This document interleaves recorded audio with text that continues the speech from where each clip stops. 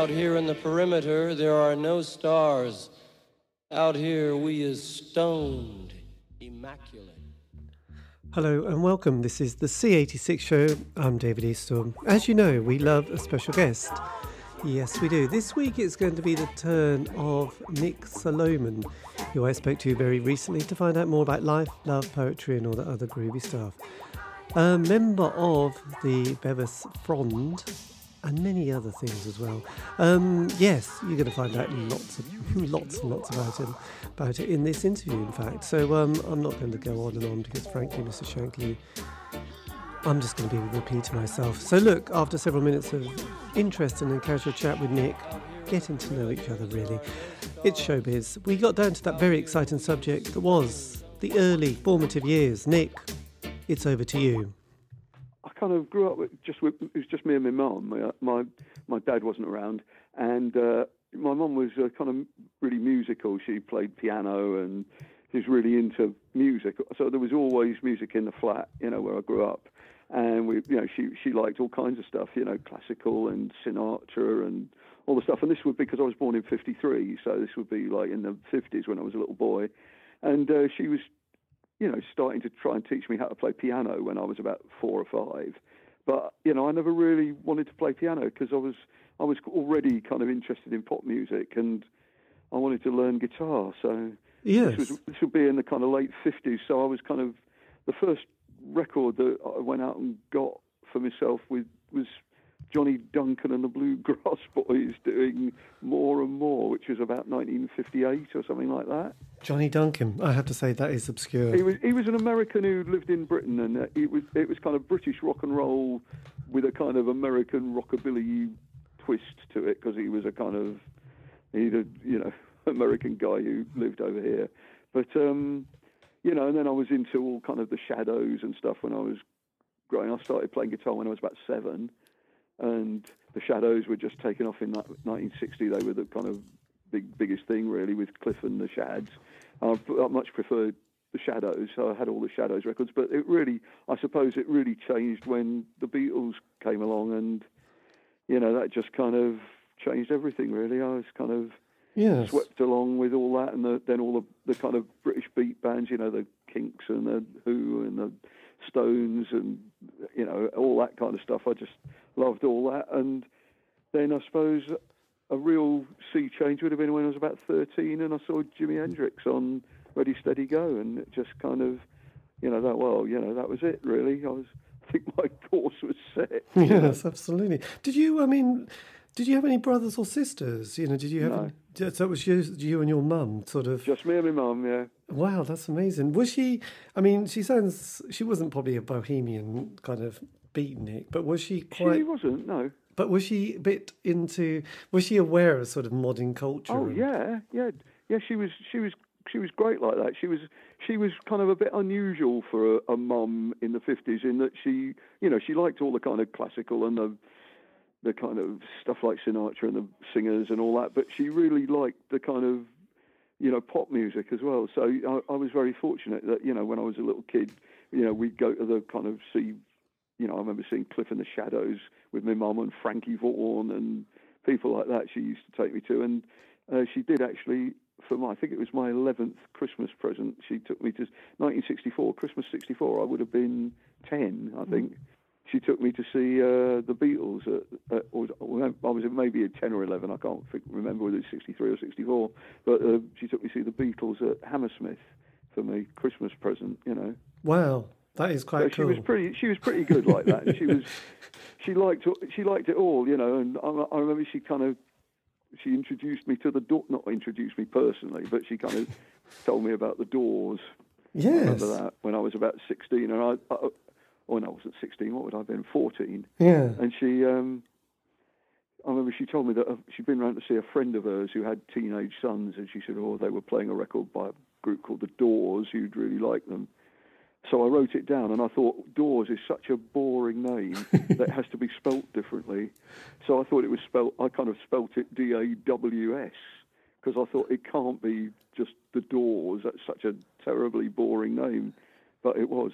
Yes, it was literally the Doors of Perception, wasn't it? Really? Well, I didn't realise that at first. No, probably not. I just thought it was the Doors. I thought they can't call a psychedelic group the Doors. I mean, that's just such a useless name. But then I realised a bit later that that's what it was. So when you hit 17, that was 1970. So yeah. Did you, I mean, at that stage, you would have probably been kind of aware that there was, like, the Beatles had obviously broken up and, you know, Jimi Hendrix, Jim Morrison, Janis Joplin had all sort of died in the same year.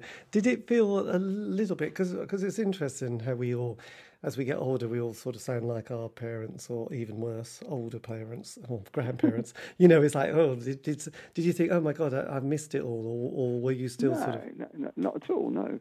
I mean, I was devastated when Hendrix died, I must admit. You know, that was because I got so close to seeing him and I never actually did. And he was like my favourite act of all time.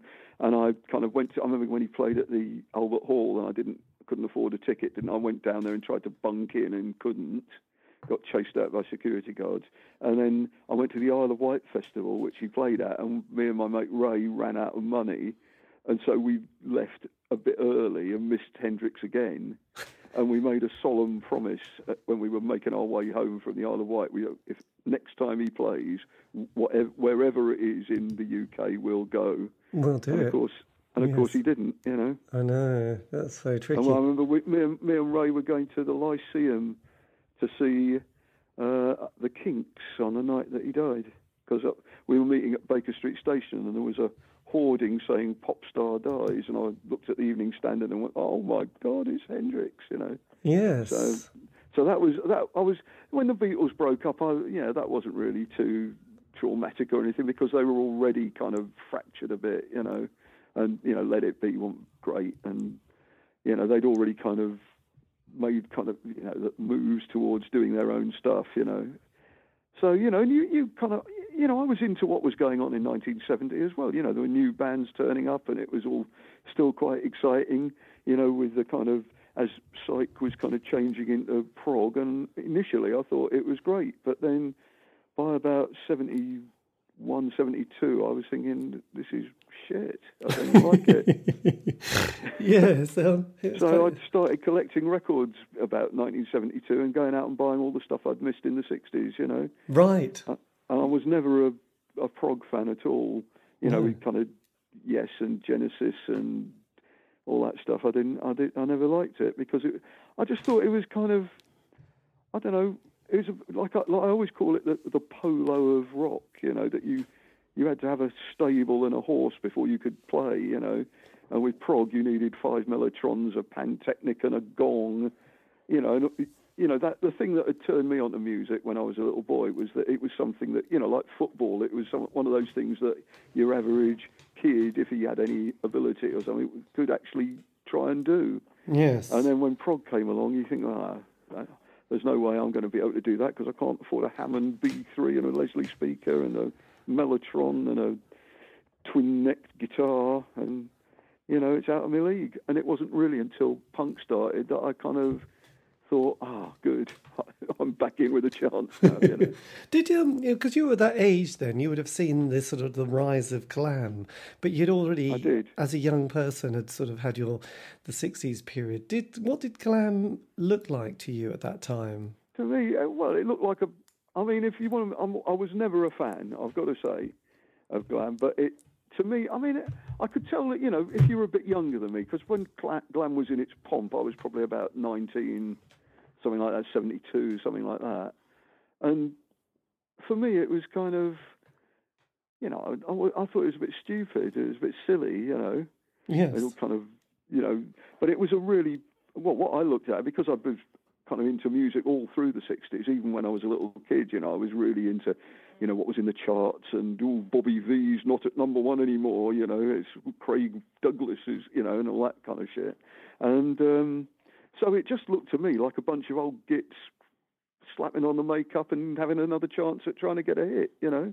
Yes, dear old So you had Alvin Stardust, you had Slade, you had Mark Bolan, you had Bowie, you know, Mud, Sweet. They'd all been around for fucking years, you know. Yes. And never got anywhere. And finally, this kind of wave came along and gave them another chance. Gary Glitter, you know, all of them. They're all Alvin Stardust, you know, they've all been around for, 10 years or so trying to get somewhere, and suddenly, it was the doors opened again, a bit like when punk happened, and then you got all people like the Stranglers and stuff who had their chance again, and a lot of people who've been into kind of Hawkwind suddenly pretended they didn't like Hawkwind, And also, there was a lot of backtracking in punk. But before that, I mean, because luckily Bowie was my first single and my first love. Bowie was absolutely brilliant. I mean, that's the thing. I love Bowie. I thought he was, I remember seeing him in, about 70, 71, something like that. When I went to see, so here you go, this is how things get reversed. I went to the Roundhouse to see Argent. Right, yes. And bottom of the bill was David Bowie, second on the bill was Elton John, and headlining were Argent. Nice.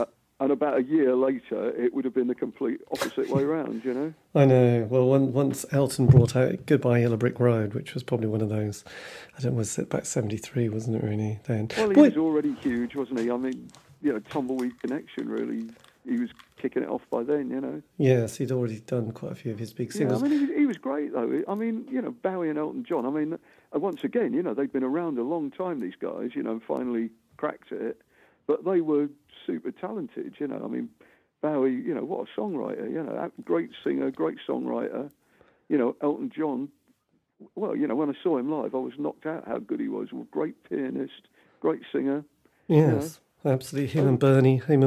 Because actually, the interesting thing with Bowie, though, because I suppose just keeping on that point, I mean, then sort of with my that sort of first love and first whatever, just first love, really. Then going back and looking at his 60s work and thinking, God, that is really strange. You had all this other stuff coming out, like the Doors and Hendrix and Jim Morrison, Jefferson Airplane, and then Bowie was making these rather peculiar beat folky things, which kind of a bit Newley-esque. To be kind. Kind of like Anthony Newley on acid or something, But it was a bit. But truly forgettable and terrible, really. Even though I do love the man, but were you aware of Bowie during that kind of? Yeah, of course, yeah. Right. Okay. I was just curious. Yeah, I mean, I started going to the Marquee and stuff with my mates when I was about 15. So, you were aware of who was going on. I read Melody Maker and NME every week, and I spent my life either playing football or going to record shops and seeing bands or trying to get off with girls. I mean, that was my life at 15. That's all you want to do. 16, 17. I was only interested in kind of music, girls and football. That was it, really. I quite like architecture, but I wasn't that bothered about it then. Yes, but you were a QPR fan, aren't you? Yeah, I know. Terrible mistake when I was 8 years old. But it was, but then I do remember a few years later, the golden period where they had, an amazing team and came second. And yeah, should have won it.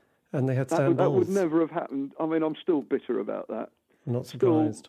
It was a complete stitch-up, that was. That QPR needed... it was QPR and Liverpool were 1 point behind QPR, but they played the last game of the season on staggered days. So QPR played their last game of the season a day before Liverpool did. So Liverpool knew what they had to do. Yes, it was really... It was terribly unfair. You think, well, bloody hell, that's given Liverpool such an advantage. Because if they didn't kick off at the same time, and it's like, wow, no one knows who's going to do what. I mean, Liverpool looked at it and said, right, we've got to win this one. We've got to win it by, And even though they struggled, Liverpool, they nicked it in the end and QPR came second, which was, I don't think that would have happened now. No, God, Stan Bowles. But, they get over it, what is it, 40 years ago or something, But, you still have to look at YouTube and watch some of his play and think, what a left foot. There's not much of QPR on YouTube, a little bit of Stan Bowles, not a lot. It's I'm proud of being a QPR supporter, but it hasn't been a journey full of happiness. Yes, well, there you go. I know, it's a bit sad, isn't it, really? But yes, but then, because obviously in the 70s, there was the glam period, there was that prog, then we had heavy metal, and then sort of punk started to appear. Did people like Frank Zappa and Captain Beefheart suddenly, or not suddenly, but sort of, did they creep into your consciousness at all? Well, yeah, of course. I love Beefheart. I remember hearing Safe as Milk in a shop in Swiss Cottage called Manzi's with me and my friend Kev, because me and my mate Kev and another mate Mick, we were all skint, so we used to put in 10 shillings a week into a kitty, and then once a week we could go out and buy an album, and it would be one person's choice every week. So we could get 3 times as many albums, So that was the general idea, and that lasted for about a couple of years. So I think Kev had the most out there taste, and I had the next, and then Mick was a bit more straight. But we all had similar taste, and Kev heard about Beefheart, and we went down to Manzi's in Swiss Cottage and listened to Safe as Milk. And then when we heard Electricity, I was like, oh, fuck, this is the best thing I've ever heard, And it's so, yeah, we were well into Beefheart, And Zappa, I never got on so well with Zappa, I've got to say. I mean, I've got Freak Out, I think, and we're only in it for the money. And he's a great guitarist, but I kind of couldn't really cope with his kind of, live stuff and the kind of rather very American humour that just didn't come across to me, Yes. I never was a great Zappa fan, although I recognised that he was really good. But I did like Beefheart, I thought he was fantastic. Yeah. Well, we're lucky because I think the Magic Band played, God, it's probably 10 years ago now, or possibly in that 5-10 years, at the Norwich Arts Centre, and it was great to see so many of the original members performing, and including John Drumbo French, who was a fantastic frontman. Yes, it was quite a nice night, actually. Yeah, so, I once again, I never saw Beefheart and the Magic Band, although they played at a venue at the end of my street once, and I didn't go for some unaccountable reason. I'm not sure. When I was living in Kilburn, I lived in a flat in Gascony Avenue with my then girlfriend, and they were on at the Kilburn State, which was at the end of Gascony Avenue, and probably didn't have any money. I would think that's probably it was the general reason I didn't do things, was that I never had any money. Yes. So when you did you leave school when you were about 16, 17 then? No, I stayed till I did my A-levels. And then you left? And then I left. Then you left. They won't let you stay on after that. I just wondered if you went to university after that. No, I did. I went at that time, my mum, I was living with my mum, and my relationship with my mum as with a teenage boy and a mum, although we were kind of close, it was a bit fractious, and she had some issues as well that were kind of a bit kind of traumatic at the time, like suicide attempts and stuff like that. And so she'd met this guy, Henry, and when I was 18, I kind of wanted to get my own flat. And me and my girlfriend got a flat in Kilburn, pretty much as soon as I left school. And my mum then got married to Henry and moved out to Essex with him. Nice. And then was she all right? Yeah, she was okay. She was always a bit of a handful, I think. But, I think Henry kind of, I don't know. I mean, he was a bit of a handful himself, Oh, I like a happy ending, actually. This is I'm just angling for a happy ending. She was all right. Henry died in 1990, and my mum went on till 2007, I think. So. Yeah. Oh, good. That's good. It was all right, but I left home as soon as I could. I think that's, to be honest, I think people of my age group, that's what everyone did. No one wanted to stay at home. It's changed a lot. Most kids now don't leave home till they're 40 or something. Yeah, I know. That is a very weird point. They stay at home for ages. Whereas me and my mates, we wherever it was, you left home and lived in the shittiest flat. As soon as you possibly could, because it was you just had to. Yes, I know. Mattress on the floor, doesn't matter. It was a real, the place we had in Gascony Avenue was bloody awful where I lived, but on the top floor of this old Victorian house with mice running around, and it was horrible. Toilet 2 stories down, so you had to run downstairs to do shit, It was horrible, but it was great as well because it was like my own flat. Yes, well, absolutely, and when you've got sort of you have durability anyway, so that's absolutely fine. So when did you start sort of forming bands? Because this was going to be. Well, I had my first band when I was about 15, with a couple of schoolmates. I was playing guitar. My mate Ray, who I was talking about earlier, went to the Isle of Wight with him. He was on drums.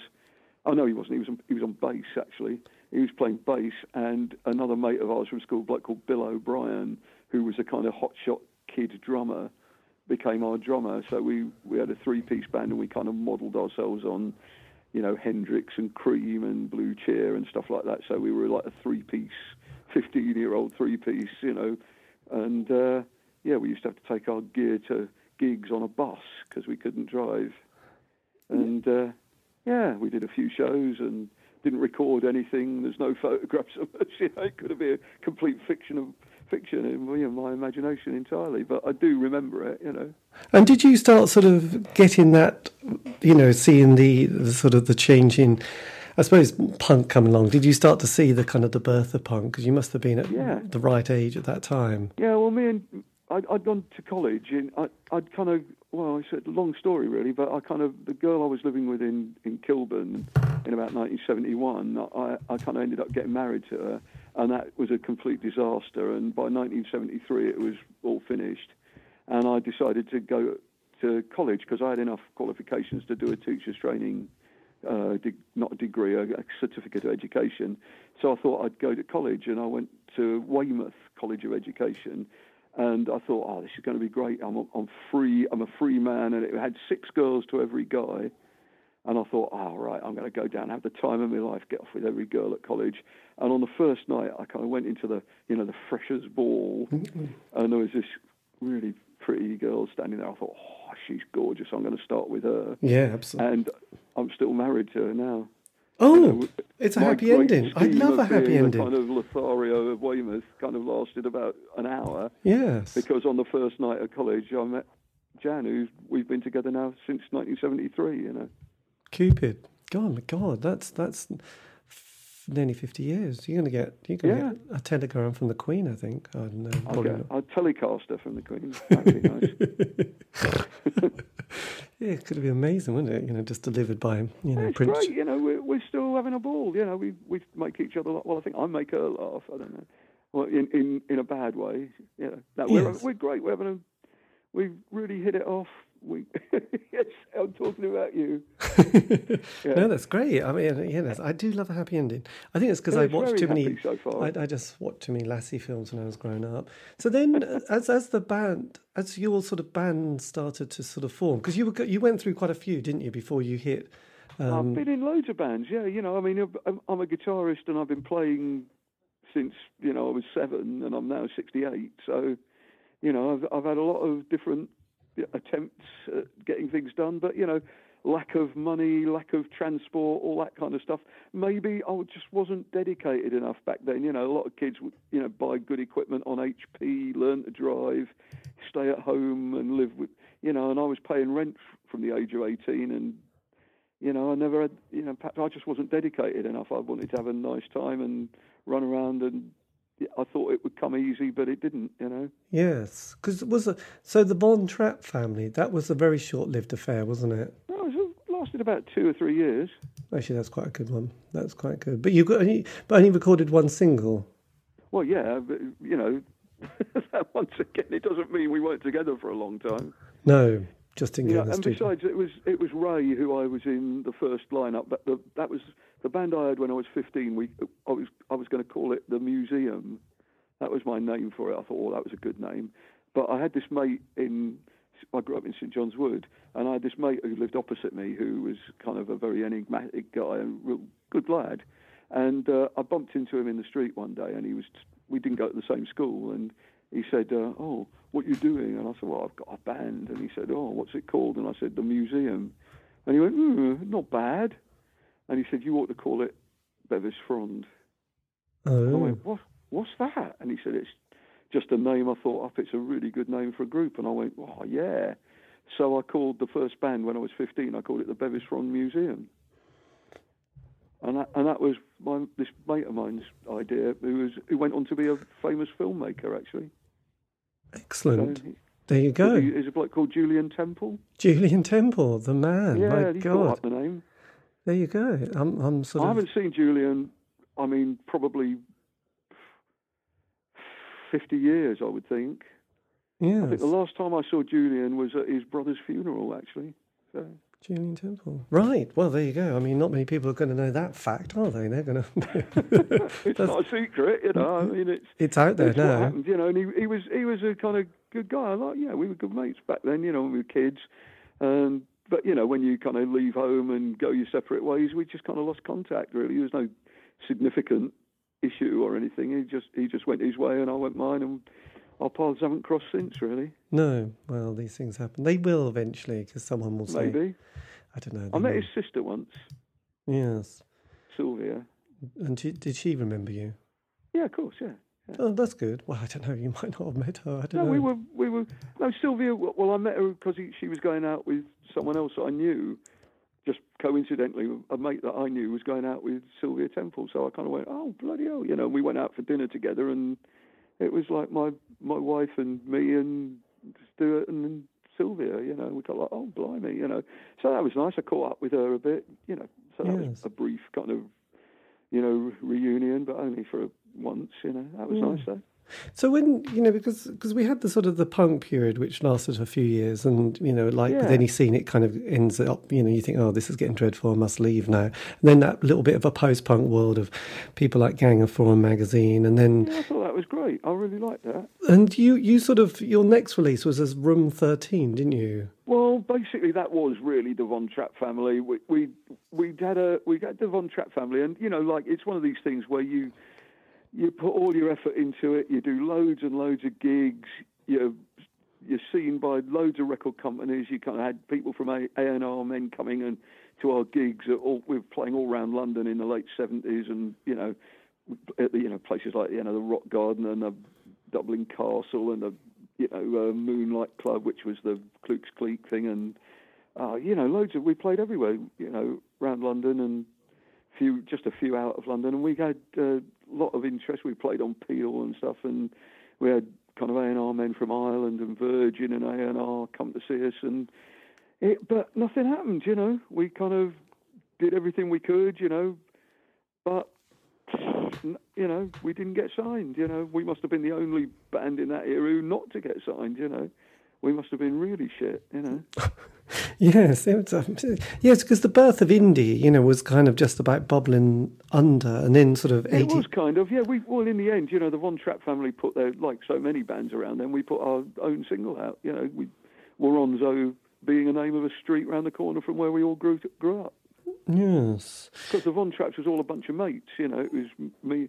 What had happened is that I'd gone down to see the Lurkers at the Hope and Anchor with my mates Kev and Mark. Yeah. And we were watching them, and I've got to say, they weren't great. And I remember they were saying, we went for a drink afterwards, and Kev kind of said, oh, if I could play guitar like you, I'd get a band going. It'd be brilliant. And I said, well, why don't we do it then? Because Mark could play a bit, and he played bass. Kev became the singer. And my old mate Ray, who had been the bass player in the first Bevis Frond, fancied being a drummer, so he became the drummer. And that was the Von Trapp family. It was kind of a bunch of old mates who'd known each other since we were about 10, you know. Yes, there you go. But then you had your Anna Cerebrus, didn't you? That wasn't good, yeah. Was that 83? I was playing football, drove home on my motorbike, and my motorbike went down a hole in the road.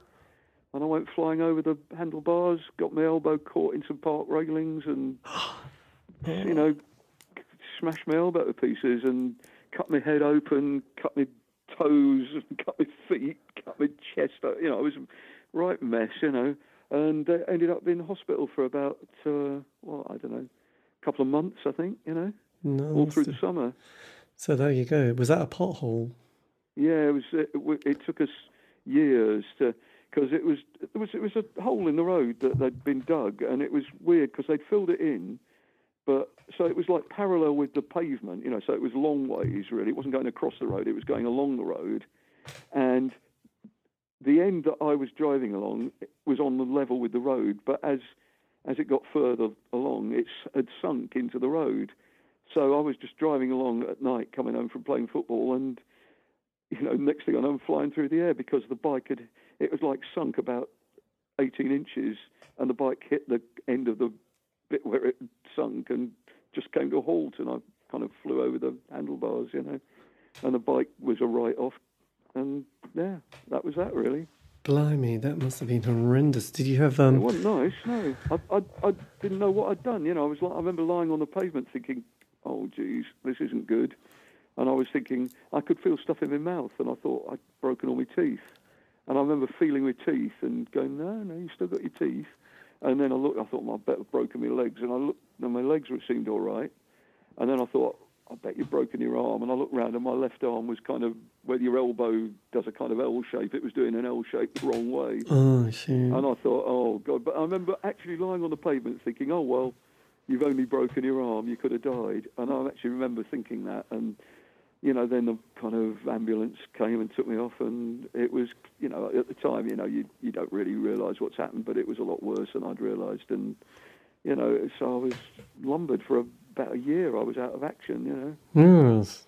So is this right that you got damages for that? And that's I did after 3 years, because it was I can't even remember who it was, but they said it was, first they said, oh, it's Camden Council, it's their fault, but Camden Council said, no, it's the Water Board that dug that, and the Water Board said it was the Electricity Board, and the Electricity Board said it was Camden, and it just kept going round and round and round in circles.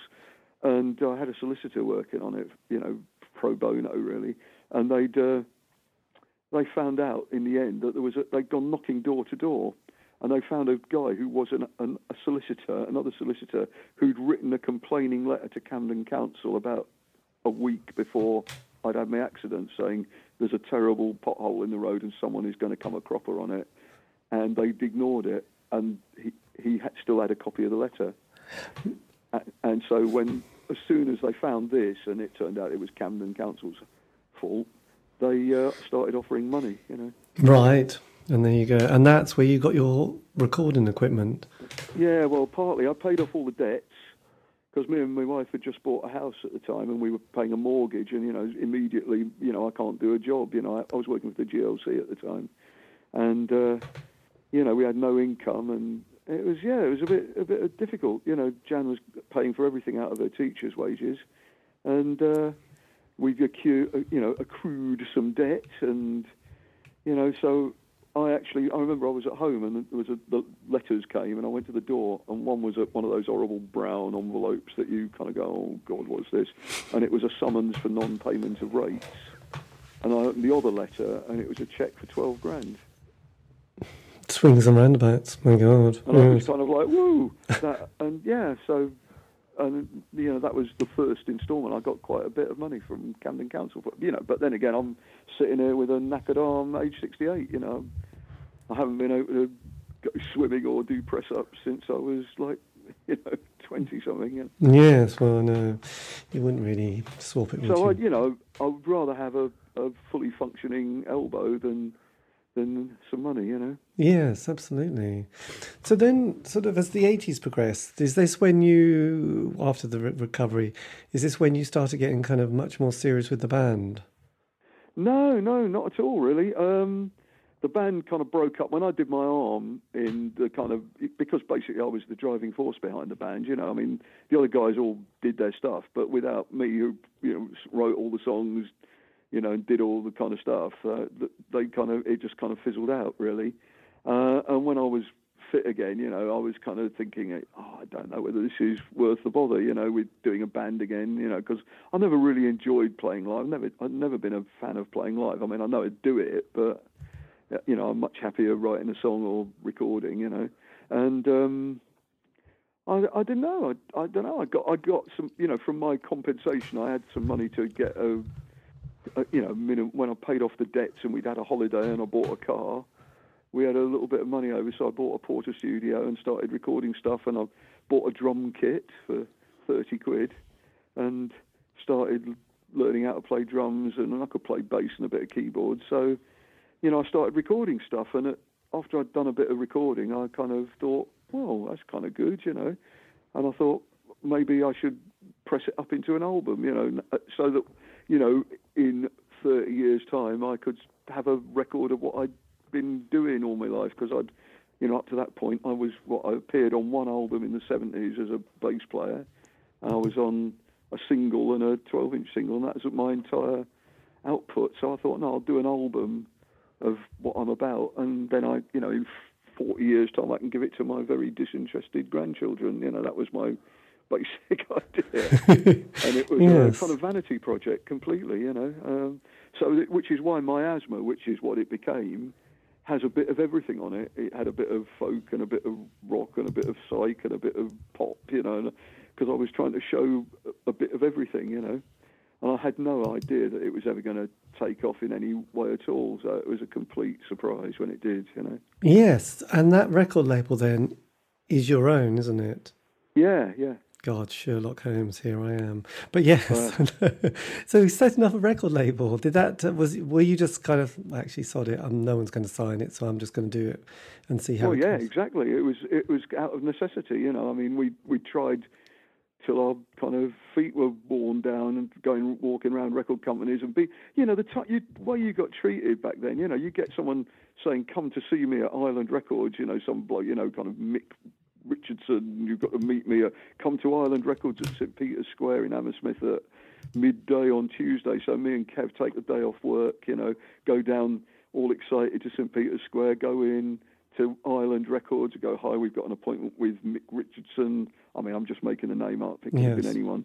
And she goes, oh, Mick, there's Nick and Kev from the Von Trapp family here. And she says, he says he'll be down in 5 minutes. So you sit down, and an hour later you go up and say, is he ever coming down? And she phones him again. And he says, oh, he's sorry, he got tied up in something, he's coming down now. And you wait another hour, and then you go home, Yeah, that is a bit tedious. And you never even see him, That is tedious, isn't it? But then... And that happened at Virgin, it happened at A&M. I lost my temper at A&M. I stormed out in a rage, Yes. Because we were being treated like absolute idiots by this fucking idiot who asked us to come and see him, I know. That is weird, isn't it? And then didn't want to know. And then we played him a track. And he said he's talked on the phone all the way through it. And at the end of it, he hung up, and then took the cassette out of the machine and went, oh, it's a bit too long. And we said, what do you mean it's a bit too long? You're on the phone all the way through it. And he said, yeah, but I was on the phone for about 5 minutes, so it's too long. You did well not to punch him. I kind of lost my temper. The other guys were going, oh, we've got shorter songs.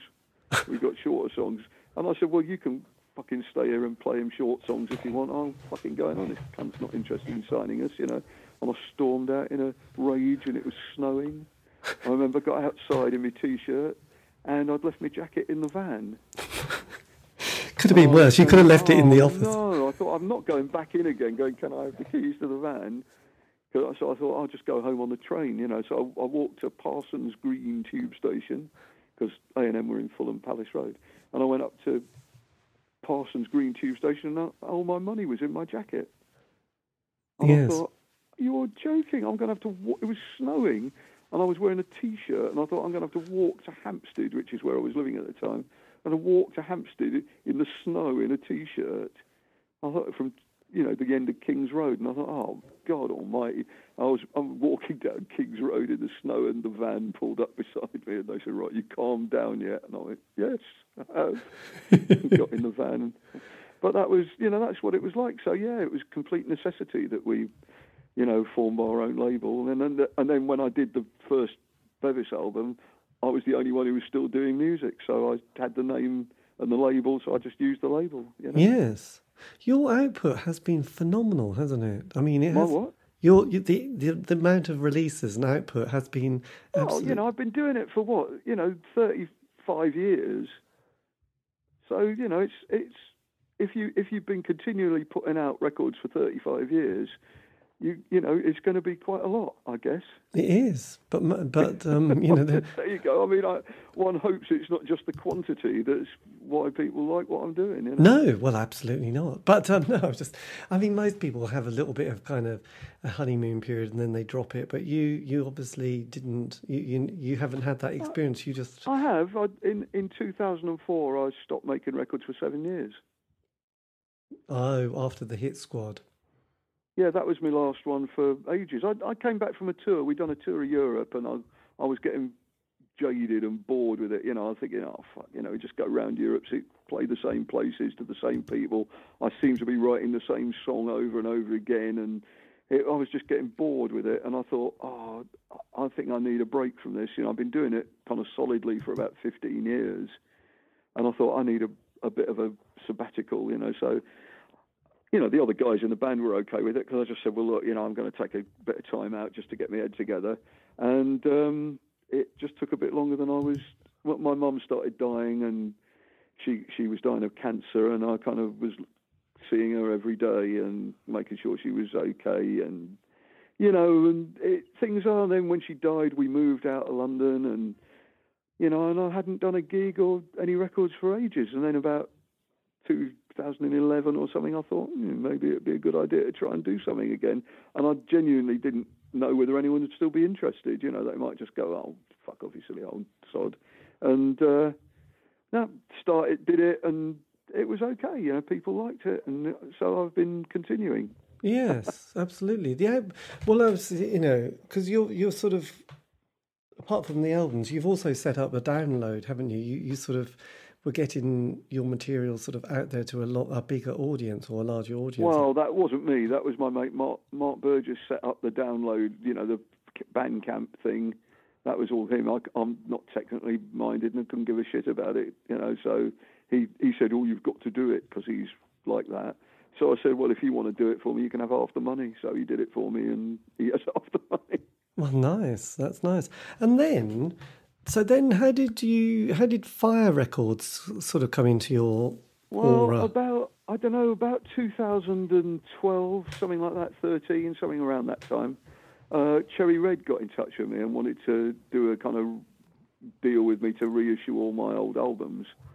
And, I went and met them, and I'm a bit cagey because I don't like record companies very much. They're all much of a muchness.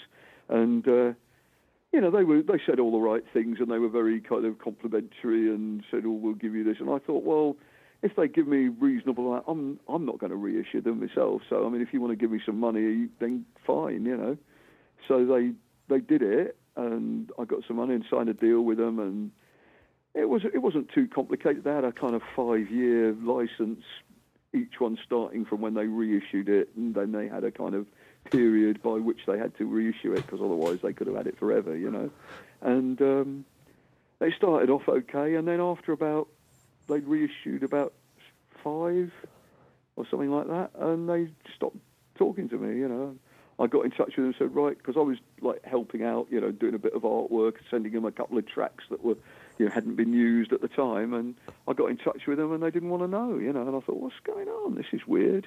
And the next thing I know, they've kind of decided that they don't want to continue with it. And I said, well, why? And they said, well, it's not selling enough copies to make it worth our while.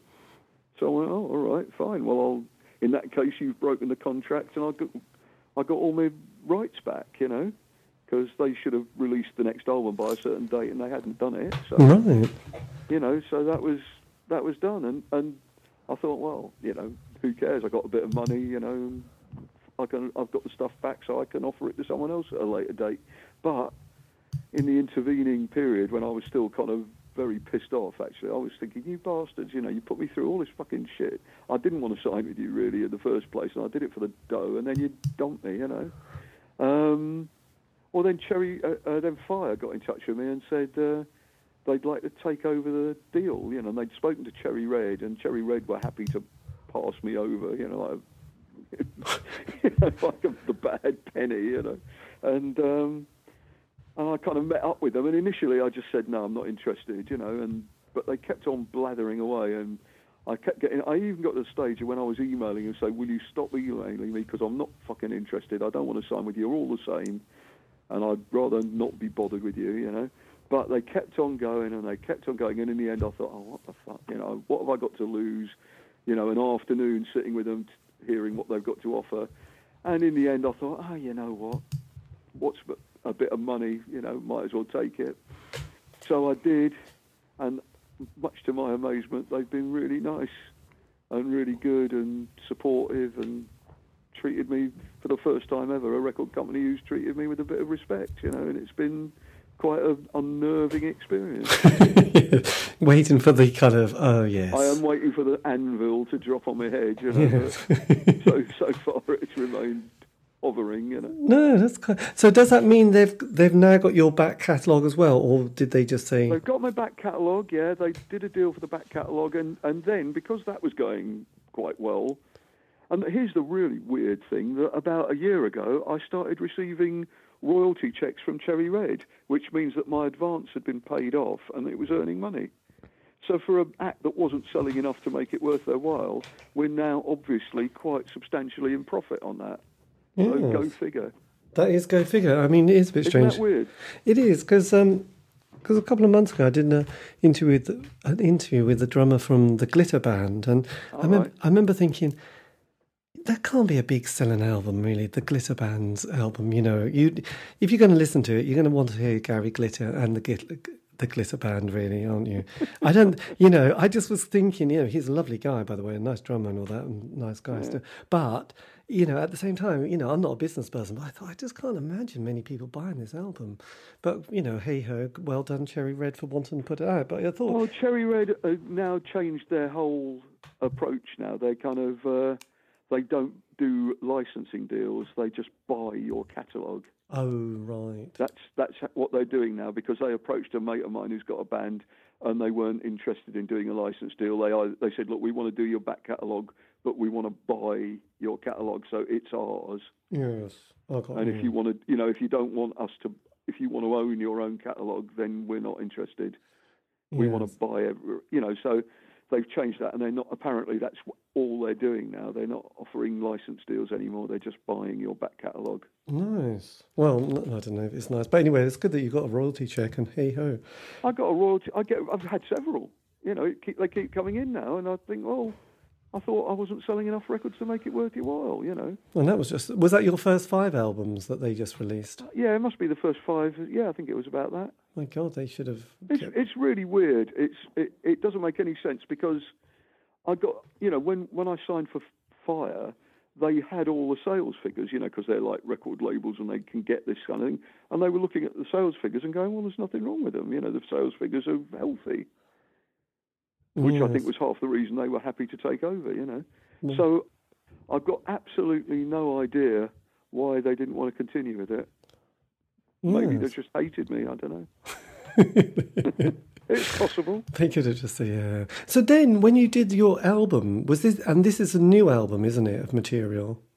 Which one? The latest one, the one on Fire. Yeah. So because the production is kind of quite zingy, isn't it? Where did you record that, or was this in your... Oh, my mate's got a studio down the road I live in Hastings, and he's got a studio at the back of Bexhill. And because I was doing it alone, he's got a little control room and a separate recording room, a separate room where you do a live room.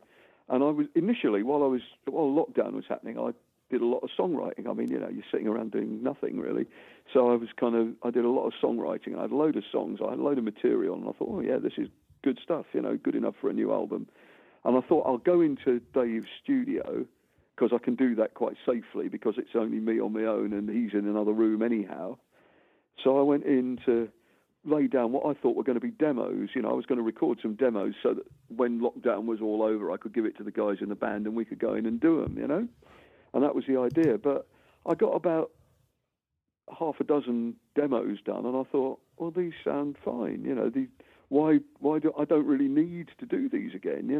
They sound perfectly all right. I've always been a bit worried about my drumming, because I think I'm not really a drummer, And I listened to the drumming on it, and I thought, well, actually, there's nothing wrong with it, And I played it to Adrian, sent him a copy, and said, what do you think?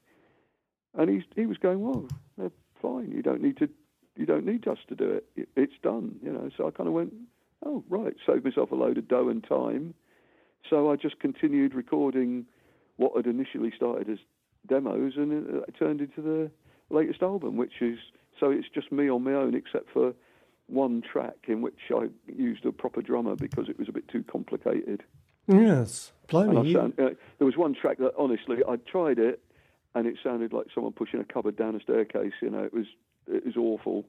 So I thought, no, I've got a mate down in Bexhill, and I just said to him, look, can you pop up and play drums on this track? And he said, yeah, sure, and came up and did a great job, much better than I could have done. Yes, absolutely. You're basically like the English version of Prince, aren't you, on this version, this kind of time of life? I think that's where the similarities end. I don't know, you played everything, which is, Well, yeah, but that's about it. So did Emmett Rhodes. Yes. I think I've got a lot more in common with Emmett Rhodes than Prince, but not a lot. No. And they're both dead as well, I hasten to add. Oh dear, no, that's not good. But who is Mary Lou Lord? Because she does. Who is she? Not who is she, but how did she come into your life?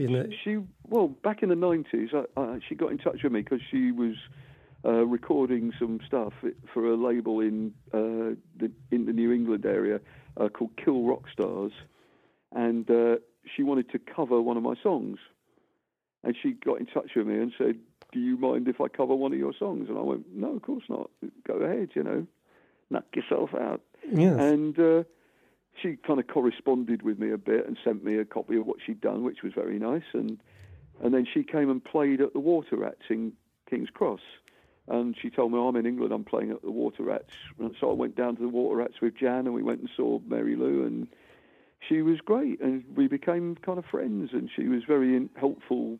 In America, she was kind of singing my praises unreservedly in the States, and, probably helped, me get a bit more profile in the States because she was at the time, quite a hot property, and she did a kind of deal with Sony eventually, and unfortunately it didn't really take off for her, No, but anyway, But she's still making records, and she's really good, and she's a lovely person, yeah. Yes, absolutely. Because I noticed on your Spotify you have over nearly 6,000 listeners a month and nearly 4,000 followers. So you obviously have over the period have gained a huge kind of dedicated fan base.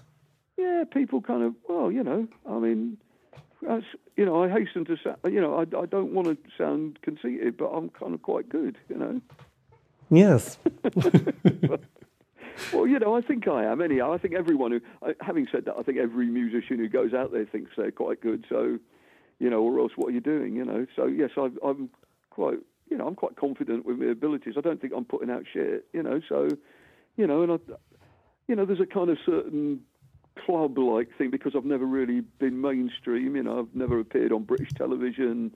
I've only done in my whole time 2 British radio sessions. It's all been very under the radar.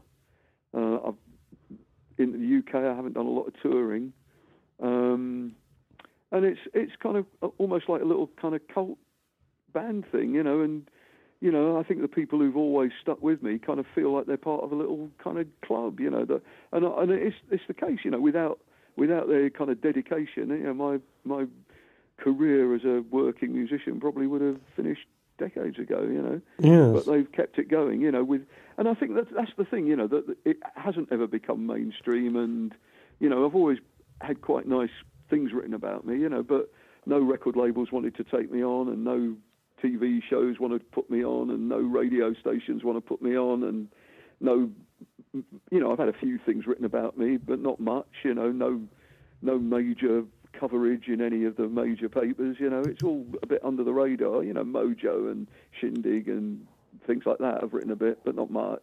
Oh. And it's kind of weird, it seems to be one of these enduring cult things, that, keeps on going, somehow, nearly 70 years old and people are still getting excited about what I'm doing, which seems ridiculous to me, but I kind of feel more like the B.B. King of music, or someone ancient old crone, putting out fucking terrible music. But I think it's still kind of, or I think I'll know when it's shit, Yes, well, absolutely. I think I'll listen to it and go, you know what, this is the time to stop, Same thing as I think I know when to stop playing football, I stopped about 18 months ago.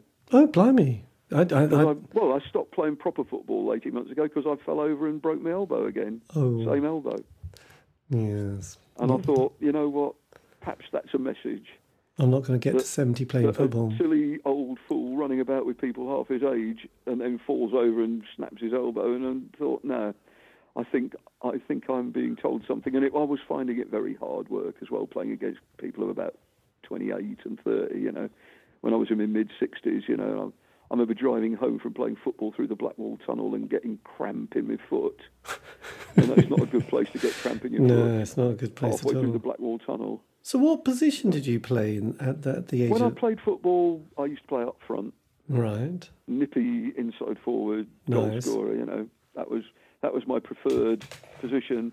Now I'm afraid I just play old gits football down in Hastings. I still turn out once a week and play with a bunch of... Strangely enough, I thought playing with the old folk and doing walking football, which is, I swore I would never do, but actually have ended up doing it, which isn't really walking, it's kind of jogging football. But playing with a bunch of old gits, I thought, well, this will be nice and easy. But of course, what it turns out is that I'm still one of the oldest. Yes. Because they're all about 58 and 60 and stuff like that. So I've got 10 years on most of them. So it's still fucking hard work. Yeah, well, it probably is. Everyone's a bit slower, so there's probably people catching themselves. They are slower. I'll give them, and of course you can't go fast because if you do, you get penalised for running. Which Yes. I'm consistently getting penalised. I actually got sent off recently Ooh, for arguing with the referee. Can you believe it? No, I lost my temper so badly that I stormed off and said I'm never coming back in a rage. a bit Threw my gaily coloured bib in his face. Dear me, sure. There you go, a dignified exit by a 67-year-old. Yes. So how did you find, the last year? I mean, obviously, being in a position where you've retired, you probably... I haven't retired. What do you mean I'm retired? Well, no, but, a lot of people... I run a record shop. I run a record label. I'm a working musician. Oh. I've never been so busy in my life. Yes. So actually last year was actually just as busy as ever. Last year was... Yeah, obviously everyone was going through lockdown, but you get through it, don't you? You just have to kind of deal with it. Yes. I'm not going to go mental and start crying or something and getting worried. What the hell? It's not as bad as a war, is it? No. It's an international crisis. It's better than having someone bombing you. Well, absolutely. No. So you just got to kind of face up to it and go, well, deal with it. We'll get through it and. Eventually we will, Absolutely. So what does that mean hopefully for the future after Freedom Day has been and gone? What's next on your agenda? Well, I've got another year in my record shop. My lease runs out in a year's time. And how long have you had the record shop, by the way? I've been doing second-hand record shop for about 10 years. Right. But the particular shop I'm in now is 5 years. It's a 5-year lease, and I've been there 4 years. And at the end of it, I'm going to be knocking 70, and I think, do I really want to spend another 5 years sitting in a record shop and running around trying to buy rare vinyl? And I thought, I like doing it. It makes money, but sod that. I've got more important things to do, Yes. I've got another year of that. As regards music, I certainly intend to keep writing and playing. I've got starting up a record label, but it's not going to be Woronzow because Woronzow was partly Adrian's. Eventually, it became part of his, and he's not in a position to continue doing it at the moment. So, out of deference to Aid, I thought I'd change the name. So, I'm starting a new label called Blue Matter, but that's supposed to coincide with my shop ending, so that when I've finished in the record shop, I've got something interesting to do, which would be have a little record label putting out some nice stuff, Yes, absolutely. But as far as gigging goes, I don't know, it's a bit of a kind of moot point, isn't it? Because you've got the double whammy of COVID and Brexit, Yes. And COVID, even though they're saying it's Freedom Day, you can do what you like, I still don't feel particularly comfortable about mingling with hordes of Bevis-hungry, octogenarians. No. So, and I don't know. And apart, a lot of the work we've got is in Europe. We do very well in Europe, and thanks to the great British public, we now can't fucking do it because they managed to fuck that all up for us. Even people like Roger Daltrey, who was Mr. Brexit, is now moaning about it. Yes. We can't play in Europe, says Brexiteering idiot Roger Daltrey. Yeah, I think the shooting oneself in the foot there. Yeah, because I know, Absolutely. because quite a few bands I've spoke to relied on the European tour, which is basically Well, I don't rely on it because I'm not that bothered about touring. You know, I do it because I feel I owe it to the people who buy me records. You know, it's not something I'm gagging for. No. And you know, over the decades I've been doing it, the return is you know, comparatively less. You know, you're still getting paid a kind of reasonable amount, but the costs of putting a tour together have gone up and up. And, you know, now with Brexit, you know, even if you can do it, you know, you've got to pay for a carnet, you've got extra this, you know, and I guarantee you for the first year or two, the Europeans are going to be making it as difficult as possible for the, you know, British, I would think. You know, I went over to the Utrecht Record Fair in 2019, and they'd already started making it difficult, you know. Right. So that is. So you know, and I don't blame them. I mean, it's you know, it's a time when I've always been a very, very proud to be British. I love British culture. I love everything about it. I wouldn't want to live anywhere else, you know. But recently, I've been very disheartened by the kind of stance we've taken. It's made us look like a bunch of, you know, morons. I think basically. Yes. You know, as a horrible, corrupt government panders to people who shouldn't be pandered to. Yes. Well, going back to, the thing about touring, I know a few bands who rely on playing almost like 30 days in Europe, you know, because they know that there's a passionate audience, there's the merchandise and there's the CD sales. And even though they're in their 60s and 70s, they think we still need to just suck it and see and get in the van and go and do it and realise that they could just about make it all happen, and then sort of make, you know, keep both the band going, the record sales, and have a little bit of money to think, well, that might pay for a few other bits and pieces that we desperately need. So I think they probably are thinking, well, like a lot of people who of a certain age think, well, we might knock that on the head now because it's just too much of a headache. Well, you know, I'd love to go back. I mean, we had to turn down a load of gigs. You know, I mean, I'm still getting people asking me to do gigs in Europe, and I can't do them. You know, it's simple as that, really. You know, and it's, you know, I was speaking to Fire. Fire aren't my agent. They don't get me gigs. Fire. You know, I've got an agent in Germany who gets all the gigs in Europe for us, and Fire do act as an agent for some of their bands. You know, they kind of put tours together in Europe and stuff. And at the moment, you know, I spoke to James, who runs Fire. He's not organising tours in Europe for anyone because it's not worth the bother, you know.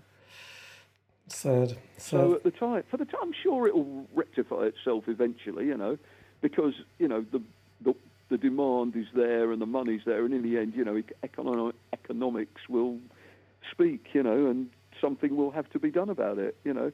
But as someone pointed out, and I can't remember who it was, I think it was Elton John, pointed out, he said that, you know, that all the fuss that has been about the fishing industry, and the fishing industry earns about a 20th of the kind of live music business, you know, and they've completely kicked live music in the nuts, you know. They still kick the fishing in the nuts as well, but, you know, but the fuss that has been about fishing, and there's been hardly any fuss about bands playing, you know, that we can't have European bands to Britain and we can't play in Europe, and it's ridiculous. You know, why? What for? What's the reason? No reason at all. You know, I don't get it. Crazy stuff.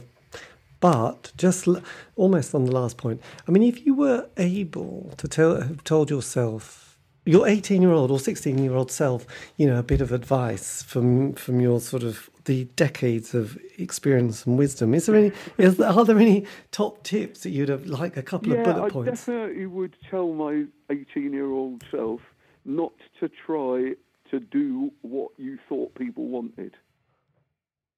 Definitely do what you want to do. Because it took me till I was in my mid-30s to get anywhere. And the first time I got anywhere was when I did what I really wanted to do, instead of kind of thinking, oh, this is what's cool at the moment. I better stick in a bit of white reggae and sound a bit like a bad version of the Police or something like that, you know? Right. Which is what I think most people do. They hear what's going on and they kind of think, oh, I better do something that's going to be popular, and that's what record companies will be looking for. And of course, you know, I would tell myself, that if you'd have realised that as soon as you did your own thing in 1986, it got noticed, and everything you did before that didn't get noticed, Right. So that would be one that I'd tell myself. Otherwise, I'd just say, don't listen to anyone, don't take any notice, do what you want to do, and tell them all to piss off, basically. Which Keep is on. what I've spent my life doing anyhow. Yes, well, no, and fantastic. Well, look, Nick, thank you ever so much for giving me That's the my time for pleasure, this. David. It's been amazing. If you want, I can always send you the link to this, and you can always, please put do, it put it on your social media platform Yeah, sites. of course, yeah, And that's fine. And you can post it on the Bevis from social media platforms because they're not private, Yes, and that'll be handy. But look, thank you ever so much, and this has been That's all right. amazing, and all the best for the future. And I hope I didn't go on too much. no, not at all. It's been brilliant. But look, I'll let you go now. But thanks a I'm lot. going to go and have my dinner now Yes, I know. and watch University Challenge and Only Connect Good. because that's what we crazed rock and roll drug addicts do. I know. It gets to that age. I just listen to podcasts. I've always done it. I loved University Challenge since I was too young to go to university. Since Bamber Gascoigne was young. Yes. It was Call My Bluff, I remember, with fondness. Oh, Frank Muir. I know. Oh, What a there you classic. go. I know. I never liked... There was one of those people on that I really didn't like. I can't remember who it was now. Yeah. Ned Sherrin. Was he on that? No, he wasn't. Who was the guy who stuttered slightly? It was Frank Muir and Oh, someone... yeah, he was all right. Patrick Campbell, wasn't Yes, well he? remembered. He was all right, yeah. No, but I can't remember anybody else who I thought... It was Frank Muir. God, Frank Muir was so smooth, wasn't he? There you go. Two old gits talking about Call My Bluff. There you Call go. My Bluff, yeah, no, rock and roll. Right, look, I'll let you... Rock and roll lifestyle we lead. I know, this is cool. Anyway, look, take care, and thanks again. This has been really brilliant. Okay, mate. You look after yourself, David. You too. Take care. Bye-bye. See ya. Bye. Bye. And that, dear listener, just in case you didn't gather, is the end of the interview. A massive thanks to Nick for giving me the time for that. And if you want to know any more information, just Google away. You'll find something on the internet. This has been, probably I've just repeated myself here, the C86 Show.